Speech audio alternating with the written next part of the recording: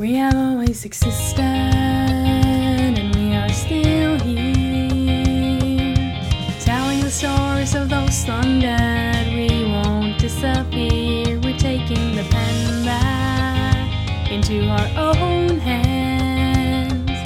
We live and we breathe and we keep creating, taking a stand. History is queerer than you think.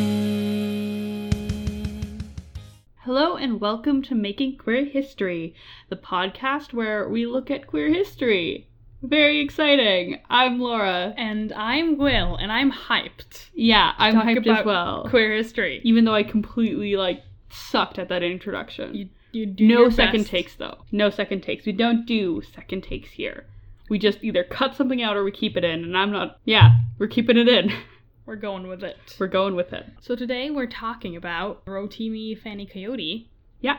Which I'm super excited about. He's probably one of my favorite people in history, despite not knowing too much about him, but a lot about his work. I feel like that's true of a lot of people who are interested in art. They don't know so much about the artist, but they love the art so much that they sort of love the artist by extension. I like that. I feel like a lot of people who really love Van Gogh might not know a whole bunch about his life, but that doesn't mean they love Van Gogh less. They just means they love Van Gogh in a different way than someone who's memorized all the dates of his life has. That is true, but especially I feel like for someone whose life influenced his art as much as Fanny Coyote, I feel like there is such a connection between the two. Yeah, 100%. That by extension, when you look at his art, you also know his person. I feel like that's true with every artist though. Okay. To a certain extent, I feel like there's some artists that really work hard to remove themselves from their art, and there are some artists sometimes where, you have to death of the author it. But at the same time, no matter how much you say death of the author, I think there's going to be something of the author in their art. Or I say author, in the artists. You can see what I like doing just by what I'm saying. But I think there's always something of the artist in their art, no matter what. And especially, I think this is really interesting to think about, especially with the more hashtag problematic artists. Oscar Wilde is a really great example, because he was anti-Semitic, and you can see that anti-Semitism in his writing. Definitely, 100%. But you can also see a lot of his self-deprecation, a lot of his cleverness. And I think it's such an interesting conversation to have, talking about the connection between the art and the artist, because there's such a conflict between sort of the limiting idea of this person is either good or bad as soon as you throw art in. Because you're if they create beautiful things, isn't there a beautiful part of them? And I believe that no matter how horrible the person, you can't create beautiful art without having some beauty in you. That doesn't make you a good person, but I don't believe it comes from nowhere. That's real. And yeah, I thoroughly believe that the art will always be connected to the artist. Yeah, and I think that's something we should embrace much more than we should dismiss. I feel like the more we dismiss it, the more cognitive dissonance we give to both ourselves and our own problematic behaviors, and also the problematic behaviors of the artist, obviously. That's right. And the more we give excuses to the artists who are still alive who mess up. We're well, we have to remove these things and we'll watch another Woody Allen film. You know what I mean? Yeah. We need to separate them. And I'm let's just really embrace the complexity of this. And really look at how Woody Allen films just legitimately suck. Just are bad. They're just bad films. Let's just really embrace the complexity of sometimes there's a cute shot in there, but they're also pretty bad movies, and he's a pretty bad guy, so I don't know what to say here. I don't know why we're keeping him around. But maybe that's just my opinion. I've only watched one of his movies, so y'all can drag me. This is a way more in-depth beginning than we usually start with in the podcast. But also, side note, call out my contemporary literature professor. Okay. Told me that Sappho, just because she writes poems about girls doesn't mean she's interested in them. Because what if she's writing from the eyes of a man and she did have a husband? And I'm shut up. I'm not going to say this is 100% true, but I remember reading it somewhere. So don't quote me on this. And please do your own research on this, friends, before you quote me. But I think I remember reading somewhere where someone was yeah, Sappho was the creator of I don't remember what it's called, but the poetic eye. The poetic eye, that's the thing. Mm-hmm. She was the creator of the poetic eye. So I'm we're saying she invented a thing just so we can distance herself from her lesbian? Okay. Or bi. Sapphic vibes. Okay, hot take. I think she's a lesbian. Everything I've seen points to the fact that she's a lesbian. I find it very unlikely that she was ever attracted to men. It's possible, but it's unlikely. Especially considering, like, the social norms of the time, which included you're allowed to sort of be a lesbian as long as you marry a man at some point, kinda. That's a very huge simplification, but, like, I don't know. That's my opinion. I can see where people are coming from by being like, oh, she was bi. So I'm not gonna be like, no, you're wrong. But I am gonna say she was probably lesbian. Solid. Yeah. And I feel like I do that in so many of our articles where I'm just like, I don't know. I guess, like, they were queer, definitely. I don't know what, but they were queer. She was sapphic. I guess that's all we get to know. Yes. But either way, this is, like, way deeper in than we usually start. So let's start off with some, like, fun news. What news do we have? We have a queer arts market's coming up. Oh, no, the queer arts market will have passed by the time you're hearing this. I'm sorry, y'all. The patrons will be hearing it before the queer arts market because they get access to the podcast early. But the rest of y'all, it's over. I'm sorry, you missed it.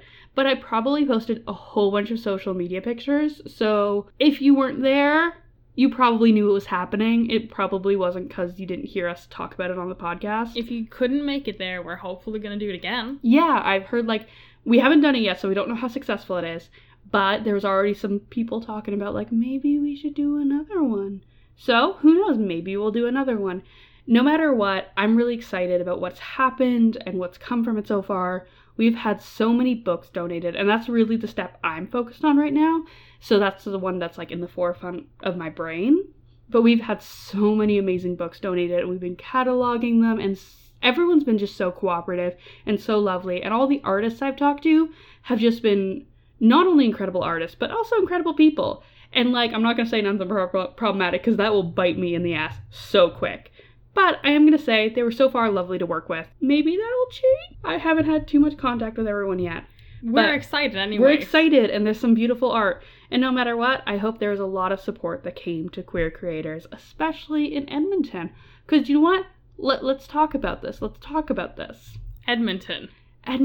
So, for all our global fans, because I know you're out there, I know United States, you're here for us. Russia, you're listening to us. Apparently a lot of you speak English. No, live your freaking life. And, you know, Finland sometimes is out here to represent.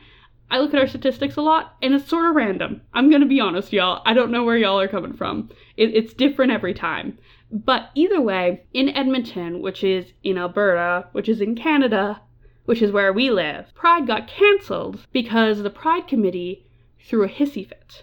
Yes. Is there a better way to say that, or is that No, that's it. Temper tantrum. Yeah, a temper tantrum. Like, ooh, that's a good one. 3-year-old. Yeah, like a 3-year-old. That's pretty much exactly it. Basically, what happened was, last year, Pride, there was a protest at Pride from some amazing activists, people of color, queer people within the community, all that kind of stuff, who came forward and were like, we don't want cops at Pride. Also, there's been some racist stuff happening. Can we, like, address that? Can we talk about it? Can we talk about it, please? And the Pride Committee, let's just shorten it down. There was a lot of conflict before this, but, like, the Pride Committee eventually was like, yeah, okay. And then there was this vote, and the people who were introduced into the Pride Committee to sort of, like, address these issues were locked out. These were trans and queer people of color, yes, for the most and part. The part that really gets my goat, which is a saying I'm using now. I've never used it before, but I've said it, so I can't go back. My goat. Part that gets my goat is that they called the police on them. They weren't even protesting. They weren't even protesting. They were just standing outside the building because they're like, oh yes, this vote in this committee that we are a part of. That surely we're supposed to be here. Make speeches. That we were invited to make speeches at. Surely we can come in. So they called the police on trans people of color, which, like, and lied to the police. And lied to the police. Forget about that. Yes. They were like, they exaggerated what was going on. And then, like, let's, like, remove all of my feelings about the police. And I'm going to say, as someone whose brother wanted to be a cop, who has a lot of family, who's interested in law enforcement, or who is friends with law enforcement, a lot of family friends who are in law enforcement, if you give cops the wrong impression of a situation, that's putting people in danger. I'm sorry, it is. And, like, that might not be on you in every situation, but in this situation, it was on them. Yep. Because they were giving people purposefully the wrong information about a situation, which put all the people there in danger. It made the cop more defensive when he got there, more likely to use force, more likely to pull out a gun, because he thought it was going to be worse than it was. I'm assuming it was a he. I don't know. I don't remember. But either way, in the end, luckily, through no help of the Pride Committee, everyone got out safe. It was fine. Everything de-escalated, and there was a whole dialogue around like, hey, you shouldn't have called the police on these people. Why were they locked out? And in response to these questions, Edmonton Pride Festival Society decided to just not do Pride. They were just like, you can't do it without us, so we're just not gonna it's over. We, Edmonton Pride Society, are in control of the spirit of Pride, and we have canceled it. And everyone sort of reacted like, oh, you've canceled it. Okay. And then I saw like 500 new like Facebook events show up and be like, all right, here's how like we're celebrating Pride. And like a good 50% of them, some of them have been garbage, I'm gonna be honest, but a good 50% of them seem to be like way better and way more grassroots and way more community oriented. And not just bank floats. Exactly. Or corporations. Exactly. And you know what? That was the reason why me and Will hadn't gone last year. Because we didn't go last year. We missed the protest, sadly. But, like, we hadn't gone last year because we were just like, there's so many banks. It just doesn't feel like a community event. It feels like a corporate event. A corporate event. So why would we go? But this year, I feel like there's so much change happening. And there's all these amazing activists reacting to the hissy fit of the Pride Festival Society with absolutely incredible work. Two of the most like in the front ones are Shades of Color and Rarika Now, who are like really leading the movement right now, and sort of like, you should check them out, honestly. They're very community based, so in Edmonton you're probably gonna find a little more, but they always need donations. So if y'all are sort of like, wow, this shouldn't have happened, a lot of people from both of these organizations were there. So if you want to like kick some money their way, I'm pretty sure they'll be fine with that. Yeah, because like a lot of them are in. One of them, I don't remember which one. I think it's Rarika Now, have a Patreon up and going. Mm-hmm. And I know they have places where you can donate to them. Exactly. So I think Shades of Color has a Patreon as well. Okay. And also, there's a whole thing going on. You may have seen about it on some of our social medias because we were sort of promoting it. But there's like a member there who needs some legal help. You can learn more about it on probably their social medias, Rarika Now. So check their social medias to learn more about it. So if you want to donate and help make Edmonton Pride just amazing this year, those are really the two organizations to go to do that. So like, if you want to help Edmonton out, if you want to make our Pride not as bad as Manchester's, oof. Is that the hot take? Is that the hot take of the day? If you want to make our Pride not a music festival with tickets, was it Manchester that had tickets? I think so. I think it was Manchester. Because you sell tickets. Because you sell tickets to Pride. protest. Oh yeah, definitely. That's what I do. That's an important part of the protest. To pay to be there. Obviously. Clearly. And Ariana Grande is going to be there. Okay, side note. Like, this is the one thing about, like, having a little distance between, like, recording the episode and the episode coming out. So, like, Ariana Grande sort of put out, like, a thing-ish where she was like, I might possibly someday theoretically be interested in girls. And I was like, shit. Last episode, I was like, why is the straight person here? So she's questioning / a fluid identity. She has not made it clear. Says she's not into labels. She's not into labels. Is what she said. Which, like I don't want to be a bad person, because, like, if this was, like, a friend of mine, I'd be like, oh yeah, call yourself queer, whatever. And if she was like, oh yeah, I'm calling myself queer, I would be like, cool. But she hasn't claimed the label queer. She's never said, I'm queer. She's never said, I'm attracted to women. She's never said, I like women, or I do not identify with the gender assigned to me, or anything like that. So until she chooses either a label for herself or says, I am not straight, I can't, like, say much on that. It's vague. This is coming from someone who knows very little about Ariana Grande and very little about, like, celebrities in general, but I feel like saying I'm not too into labels is just like the cis straight person's way of celebrities way of saying I might be LGBTQ plus, but I might also not, so you can't say that I'm problematic either way. Yeah you can't. So you can't like not give me gigs because I'm queer, but you also can't call me out because I'm a straight person coming into queer spaces. Mm-hmm.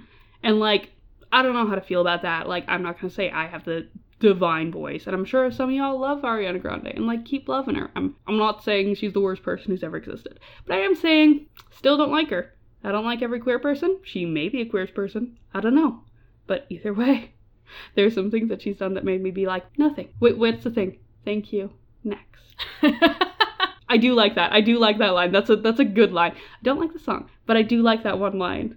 It's a good line. It's solid. All credit goes to that. And like, going back into what we were talking about earlier, just because I don't like the artist doesn't mean all the art's bad. That's real. Doesn't mean you should enjoy the art. Doesn't mean that like, if the artist is a bad person, we find out later that she has done some awful things, that you can't still like her art. You just have to acknowledge that where the source is. Just be like, oh, I found a super shiny pebble in this absolutely polluted lake, but it's a nice pebble, and that's fine. I'm not going to judge you for that. Just mention that the lake's polluted, maybe. I don't know. That's just my thought. So that was a long digression. Yeah, that was a long digression. I'm so sorry. Any other exciting news? It's Pride Month. If y'all are not patrons and you're hearing this, it's Pride Month. That's Go super out. exciting. Be Go gay. out. Be gay. Do crimes. No. Do crimes. Do crimes. Don't back out. Just go for it, Will. Do crimes. Go out, be gay, do crime. Especially if you're in a place where being gay is not legal. Then especially be gay and do crimes.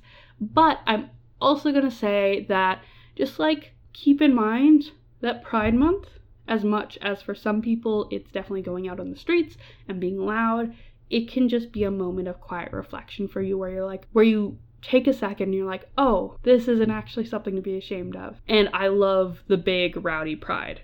I love it. I'm an extrovert. It's what I'm about. I yell a lot. It's what I'm about. Y'all know me. You've heard me talk. You know what I'm about.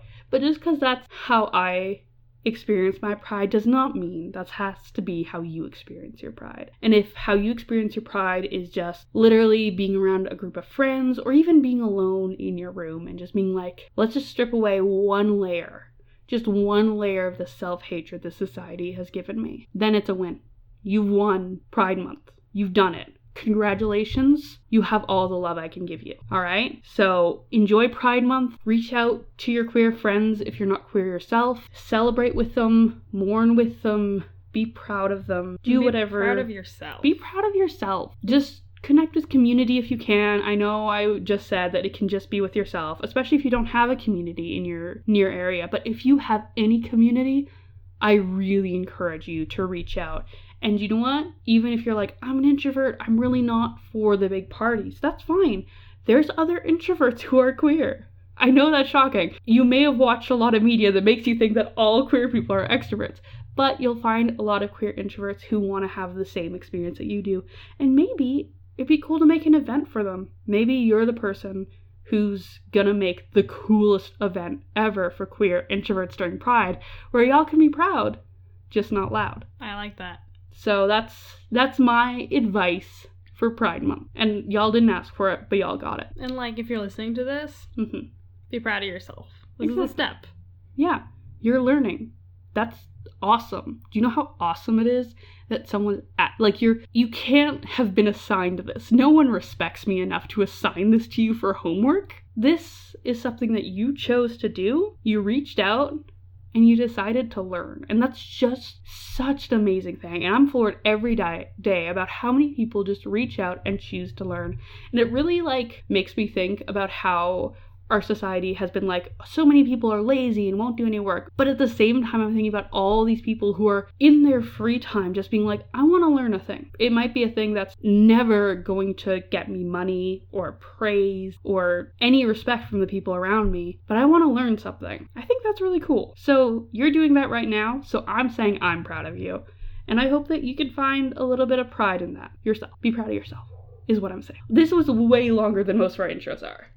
Let's enter the life of Rotimi Fanny Coyote. Another person who should definitely have been proud of himself. Oh, definitely. Yes. Incredible artist. As Will said, just he was a photographer. We're about to dive in that, but we're just going to get started already. He was a photographer, and honestly, I just love his photographs. Even outside of me being I love a queer person, his photographs are gorgeous. I really encourage you to look them up yourselves. Yeah. As we've said before, we shouldn't be your first stop. If you're interested in photography, or if you're just interested in seeing beautiful, interesting, rich things, definitely just Google it. It's easy. Just Google it and look through some of his pictures and maybe like find an art gallery online that will show you like a whole bunch of things that he's done. And they're just so gorgeous. And for me, the colors are some of my favorite colors when put together. The saturation Oh, and yes. the shadow versus the light. And I could talk a long time about how much I love his pictures. Oh yeah, definitely. But a little bit about him first. He was born in a place called Lagos in Nigeria in 1955 into a family called the Yoruba family. And I believe his father was a chief of some sort. And then when Rotimi was 11, they had to leave Nigeria because of a civil war and a military coup. And so they left straight for the UK. And after that, I believe he never came back to Nigeria. Yeah. And instead, he just studied in the UK, went to a whole bunch of private schools, which I assume must have been a really weird transition. Yeah. To go from being an incredibly rich person in Nigeria to being a rich person in the UK. Yeah. Very different. Especially if you're a black person as well. Yeah, definitely. Have we mentioned this? Rotimi Fani-Kayode was a black man. Yeah, a black man, a black gay man. And he faced a lot of things in his life. As you'd assume. Yes. What's that Captain Holt joke? In like one of those episodes where he goes up on his like black gay discrimination committee. He's like, the worst thing about being a black gay detective in the NYPD is the discrimination. And just everyone bursts out laughing. Yeah, that's real.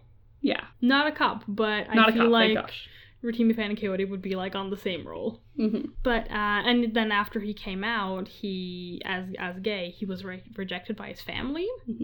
And moved to moved to the States for a while, lived in New York, he lived in Washington and studied, got his master's. He befriended this guy called Robert Mapplethorpe, who's apparently a very influential artist. I don't know anything about him, but he was a big influence in Rotimi's life. And then Rotimi just got really, I don't want to say obsessed, but really invested in photography. And he kept talking about it. I've read so many quotes by him, and I don't know how many I'm going to put into this podcast, but this one is probably the one that he was writing about his photography. This is what he said about it, that it was a weapon. If I am to resist attacks on my integrity and indeed my existence on my own terms. Oh, that's an amazing quote. Right? And it just shows how he uses this art as not only an expression, but as a way of protection and self-preservation. And I think that really brings it back to what we were talking about in the very beginning of this episode,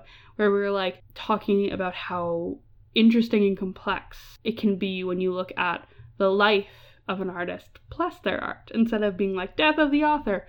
I think it's incredibly interesting and valuable to be look at all the ways their art was affected by their life. And I know a lot of this isn't a unique opinion or anything, but it can be really valuable to know why they made this and why they made this piece. And it makes, for me, looking at his art so much more enriching, because I think without having this background, and I think this is because I'm not a photographer and I don't look at photography the way a photographer would, or someone who's enthusiastically interested in photography would, but I'd look at him and be like, oh, I love this color palette, and then I sort of move on. But knowing all this background about his life and the reasons he chose to go into art, I actually read this entire essay he wrote just sort of about his art and about all he created, and just knowing all that and then looking at the photos, it's transformative. It really adds so much to the experience for me. That makes sense. I feel that too. And his art is so beautiful even without knowing the context, but once you know the context, you can see it in the art. And maybe a really fancy art professor could see it without given his background, but I'm not that, and it helps.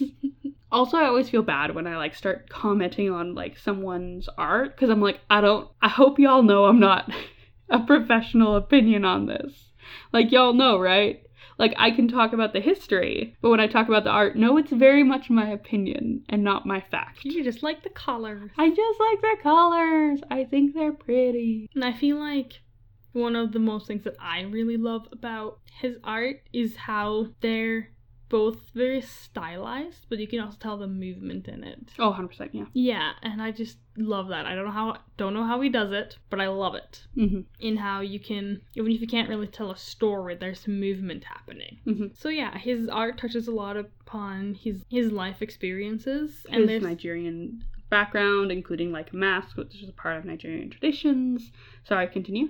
His experience of being a black man outside of his home country, Mm-hmm. being a black man in a white society, Mhm. being a black man in a racist society, Mm-hmm. and having lost so much of his heritage and his family life, and then going from that to losing the rest of his family because they didn't accept him coming out as queer. And going from that to being in like a queer, like enjoying queer society and like going to queer events and like going to gay bars and stuff like that, and as a black man being objectified and being sexualized in these really dehumanizing ways, which he talked about a lot in why he chose to photograph what he photographed, which is almost exclusively black bodies and black men and black masculinity, because he saw the way they're being viewed and being photographed in queer society and was like, that's not how it should be, because there was so much racism and there was so much objectification and there was so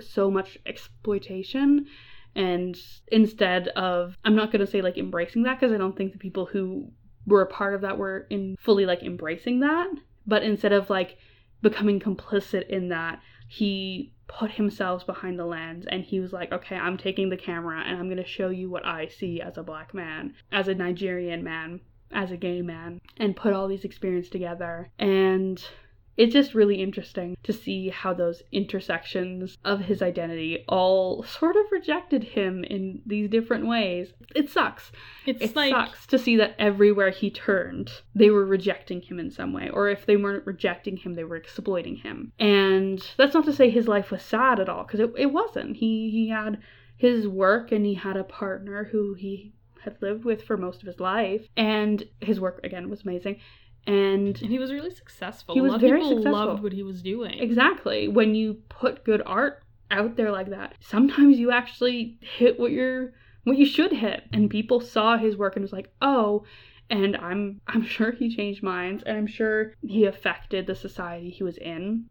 And just, he had those good experiences, but it's really important to recognize that it wasn't a situation where, like, the gay community was a super accepting space where he was, you know, saved from the non-accepting life of his family. That's just not what it was. And, like, reading a lot of the work, when I was doing my research, reading a lot of the work around Rotimi, one of the things that I definitely noticed was people were like, oh, but he escaped the homophobic Nigeria, or he escaped his homophobic family, when that wasn't, like, it's not really what happened.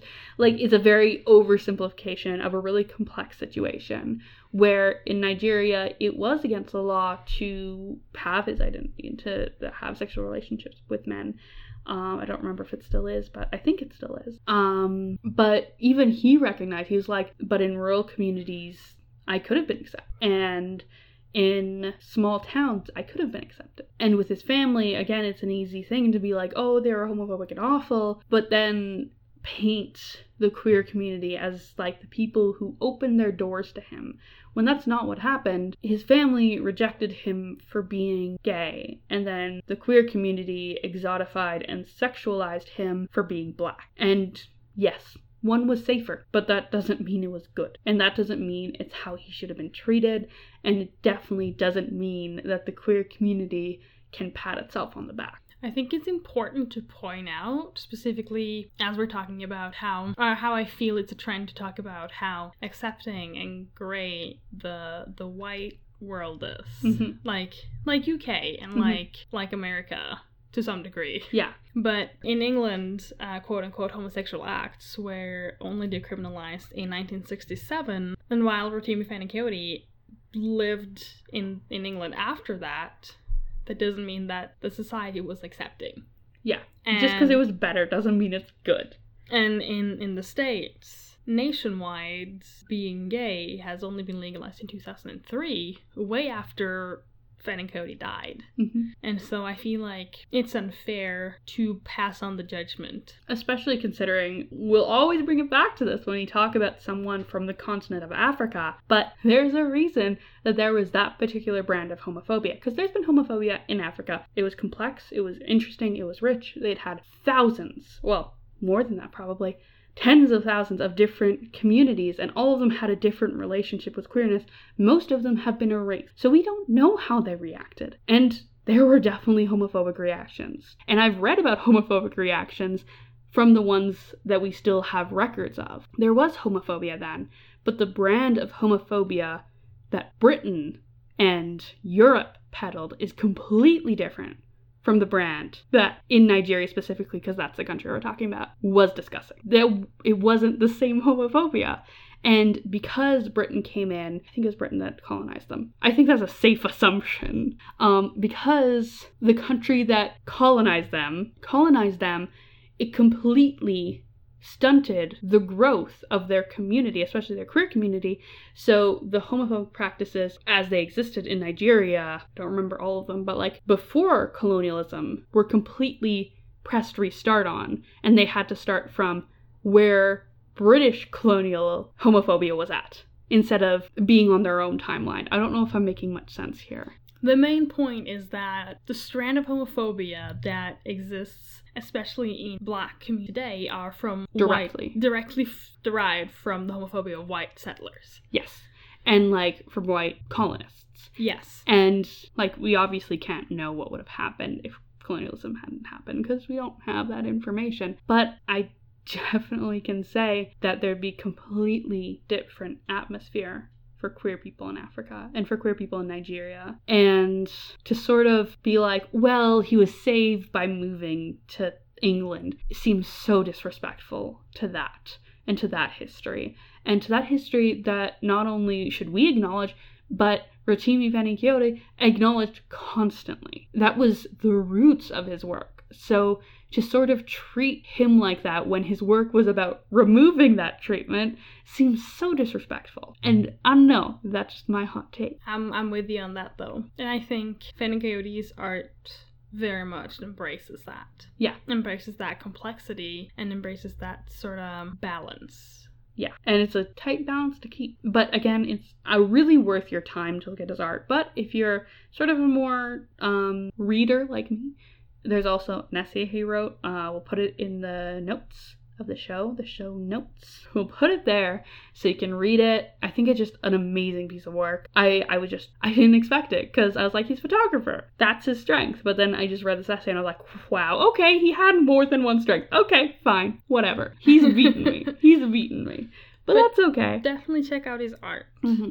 And his writing and his photography and more of his life, because he's a very interesting person. Mm-hmm. And there's more to him than just his art. Exactly. And if you want to find a person who really embodies pride, he'd be a great one to look at. Because I mean, like, there were so many things that were telling him not to have that pride, to be ashamed, to hide himself, or to hide parts of himself. And he just didn't. He just responded over and over again by making great art, which is something that I think we can all learn from. So, theme of Pride Month, because of amazing Fani-Kayode, make great art. Just do it. It doesn't have to be gay.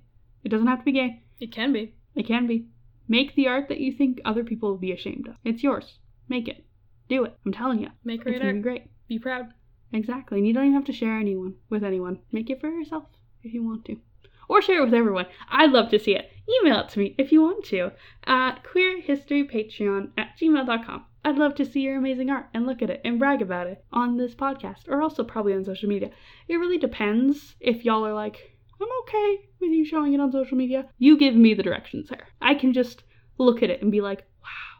If you just want to share a piece of art that you did with someone and not even have a reaction, or have like only that one person react, you can send it to me. I'm here. I'm listening. I'm watching.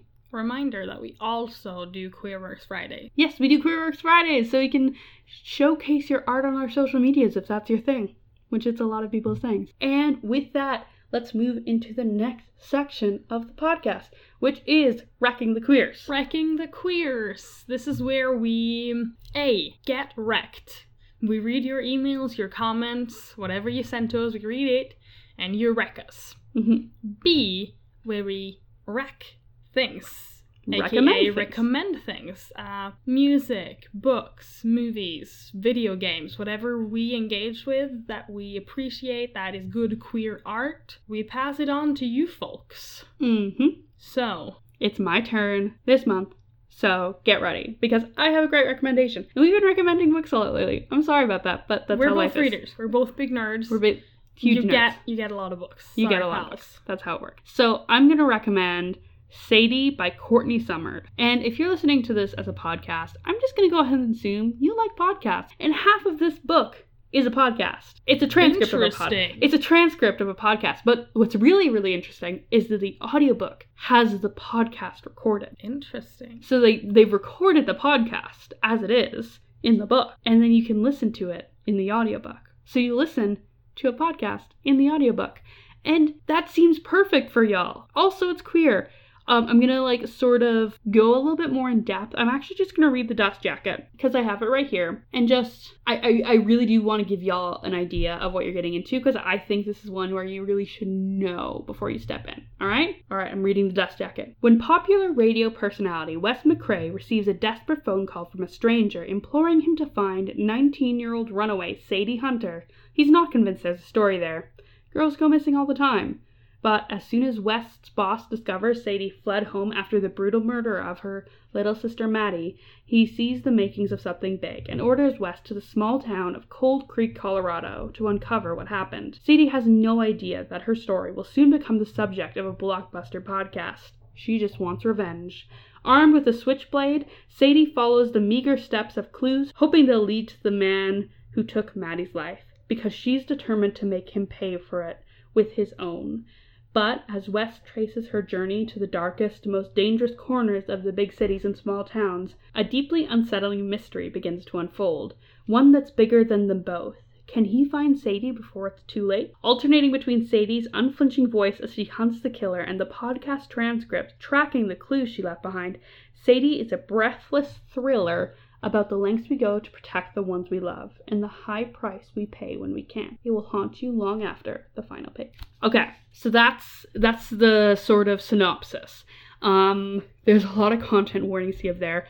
I don't want to spoil anything, and I could spoil things by giving content warnings, but I'm gonna. So just skip if you want absolutely no idea what's gonna go on. But here's some content warnings for the books if you're interested. Murder, obviously. Sexual abuse, pedophilia, violence, misogyny. Those are really the ones that are most prominent in the book. There are probably some others, but those are the ones that you'll see pretty obviously. So if any of those things, just keep in mind that they're in the book. But either way, this book is absolutely breathtaking. It's such an interesting look at sort of, this sounds terrible, but the missing girls trope, the true crime missing girls trope, which I hate saying, right? Because there's something, it's so gross, because you don't want to ignore it, because you don't want to ignore these people's stories, but at the same time, you don't want to glorify violence against, it's a whole thing. And for me, true crime isn't really my thing, but I find it interesting in a very meta level, in a very removed sense. I'm I don't really like true crime. It's not what I like to engage with.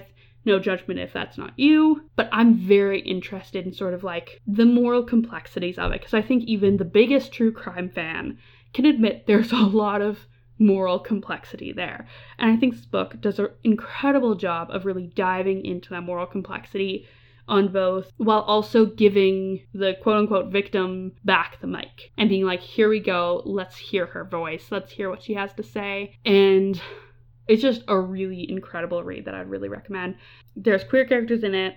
They are not super prominent, it is hard to explain, but the queerness isn't the most prominent part. But just I don't know if this is too disconnected, but coming from someone who lives in Canada, where missing and murdered Indigenous women is something that you can't forget about.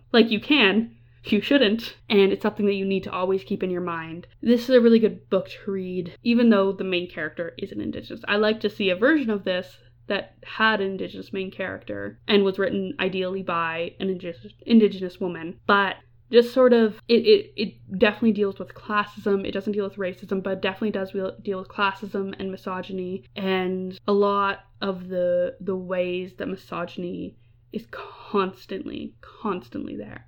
It never stopped being there. And it really looks at how every single misogynistic act is a form of violence, which is so interesting to me, because that's actually something that's always hard for me to grasp. Because I'm well, they didn't hurt me physically, so it's fine. But it really in depth explores how each tiny misogynistic act makes way for the huge amounts of violence that happens to women and girls. And even like it doesn't ignore the female characters who are complicit or even encouraging or pushing forward this misogyny. It puts a spotlight on them just as much as the men, and I value that so much. And I also really value how it takes its male characters into account, and it really buckles down and shows you the process they're going through, not only in the horrid violence that they do, but also in the horrifying realization of the violence that happens to women and girls. Because I think that's a story I'd honestly like to see more. I think a lot of men are ignoring this story because they want to tell the stories of other people, but I'd really value a lot more men talking about finding this stuff out, because it's terrifying to find out that these people who you assumed were safe as you to walk out at night aren't. To find out that those little things you've been doing made way for someone you love and someone you care about to either be hurt or to be killed. I think that's something that is worth learning about, and I think this book does an amazing job at looking at it and gives so much empathy to all the characters, and also just it's so good. It's so good. I could recommend it for hours. Really give it a chance if you can. It's so interesting. I actually got recommended it by Death by the Books, which is a podcast that I listen to. Y'all like podcasts? Y'all might like this. I'm giving 2 recommendations. I'm sorry. It's life. I might give this a full recommendation later, actually. But I'll just give it a quick one right now. Death by the Books. It's just a podcast that sort of looks at books that involve death in any way. Exciting. And I sort of wanted to get into like a little bit more horror, a little bit more creepy stuff. And this isn't horror, I wouldn't say. Sort of thrillerish? I don't know how you describe it. But I've gotten some really great book recommendations from them. Actually, 4 of my favorite books. 5! Oh my gosh, 5. Sorry. 5 of my favorite books that I've read this entire year come from that podcast. And they give like so many book recommendations because they read so many books. And also one of the hosts is queer. I don't know if the other one is. At the very least, one of them is queer, lesbian, has a wife. Really nice to hear about. I just like hearing about that kind of stuff. Either way, if you're at all interested in books that involve death or horror, or just want to listen to 2 cool people talking about books, that's a great podcast to listen to. So Death by the Books, that'll also be linked in the thing. I'll give them a full recommendations later, but like they literally recommended to me so far all of my favorite books of the year, and yeah, they're just great. So definitely check them out if you have the time. I enjoyed them so much, and I love listening to them on the bus. Anyways, that is the end of my recommendations. I'm really excited to read Sadie, so yeah. I've been just literally, I listened to it on audiobook from my library app. Also, all of y'all should get a library app. You should. Just trust me on this. I listened to it on my library app, and literally the second I finished it, I turned to Will and I'm like, we're going to the bookstore and we're buying this book. And that's why I have a copy in front of me right now. And it was so funny because like I went directly into the bookstore, and usually when people stop me and they're like, what are you looking for? I'm like, I'm just looking. I was like, Sadie, Courtney Summers. They're like, I got you. And they had just read the book, and we both were like, wasn't it wild? And we were just both like sort of freaking out over it while I paid for it, because it's that good. Everyone likes it. Well, no, everyone probably doesn't like it. But if it seems like something you like, I really recommend it, because there's a lot of reasons to love this book. Alright, I think that's about it. This episode's already running a little bit long, so we're just going to quickly wrap it up. All our information is, we have a Tumblr, a Twitter, an Instagram, a Facebook, all under Making Queer History, except for the Facebook, which is just under Queer History. Sorry about that. That's just how life works sometimes. Our website is www.makingqueerhistory.com. Our email is queerhistorypatreon@gmail.com. Our Patreon is patreon.com/queerhistory. That's how we get paid. That's how we continue to make these things. And if you're someone who loves learning, who loves the stories we tell, who loves being gay, knowing gay things, or who loves being in a community where we just sort of talk about this kind of stuff, you should become a patron. Or at least follow us on Patreon, because we're going to have some interesting community things coming up soon. I don't know. I'm not going to talk about it. You'll figure it out. Either way. You can also see cool lenses and pictures of our cats. Exactly, we post them, and I just posted one. So, if you were a patron, you probably saw that, and it was incredible. All right, I think that's all. Thank you so much for listening. Thank you so much for all your support. We are not able of doing this without you. So thank you from the bottom of our gay hearts. Yeah. All right, thank you. And remember, history is queerer than you think.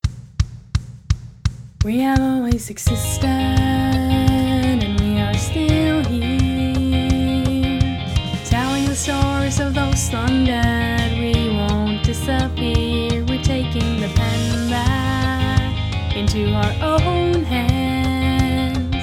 We live and we breathe and we keep creating, taking a stand. History is queerer than you think. Yes, we will continue. Yes, we will improve. Making history is just what we do. Yes, we will keep growing. Yes, we'll never stop. Every step we're taking is history in the making.